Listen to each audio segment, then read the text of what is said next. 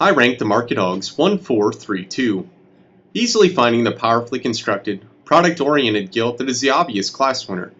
Sure, she pushes out slightly in her hock and could be longer stepping off her back too, but her unmatched carcass merit still easily sorts her to the top. Simply put, the high-performing belted gilt spreads the most width, dimension, and muscle throughout while being the stoutest in her foundation from the ground up. Terminally speaking, I'd expect her to rail the shapeliest carcass upon harvest. Now I really get to like N4 when viewed on profile. Here's the well-balanced barrow that's stout-skulled, level from blade to hip, and is certainly looser hinged and squarer tracking than 1. However, he gives up the sheer mass and dimension needed to surpass my class winner today, so he's a comfortable second. Even so, I still prefer his basic build and balance in an intermediate decision of potential littermate barrows.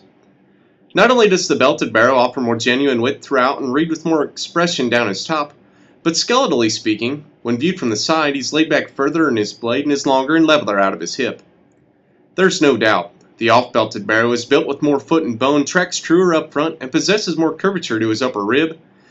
Yet he's the weak-topped, short-coupled barrow that reads plainer in his shape and closes in through his chest floor and coming at me, collectively slotting him third. Nevertheless, my commitment to practical swine production gives him the upper hand over 2 in a product-driven final decision.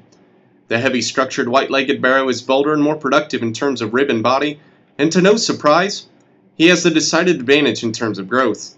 Ultimately, he should hang more pounds of product on the rail.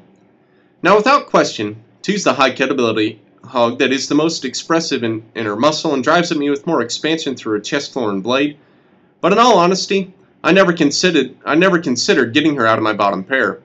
The white-nosed gilt is clearly the slowest growing, frailest featured, and harshest centered, thus compromising her practicality and placing her fourth.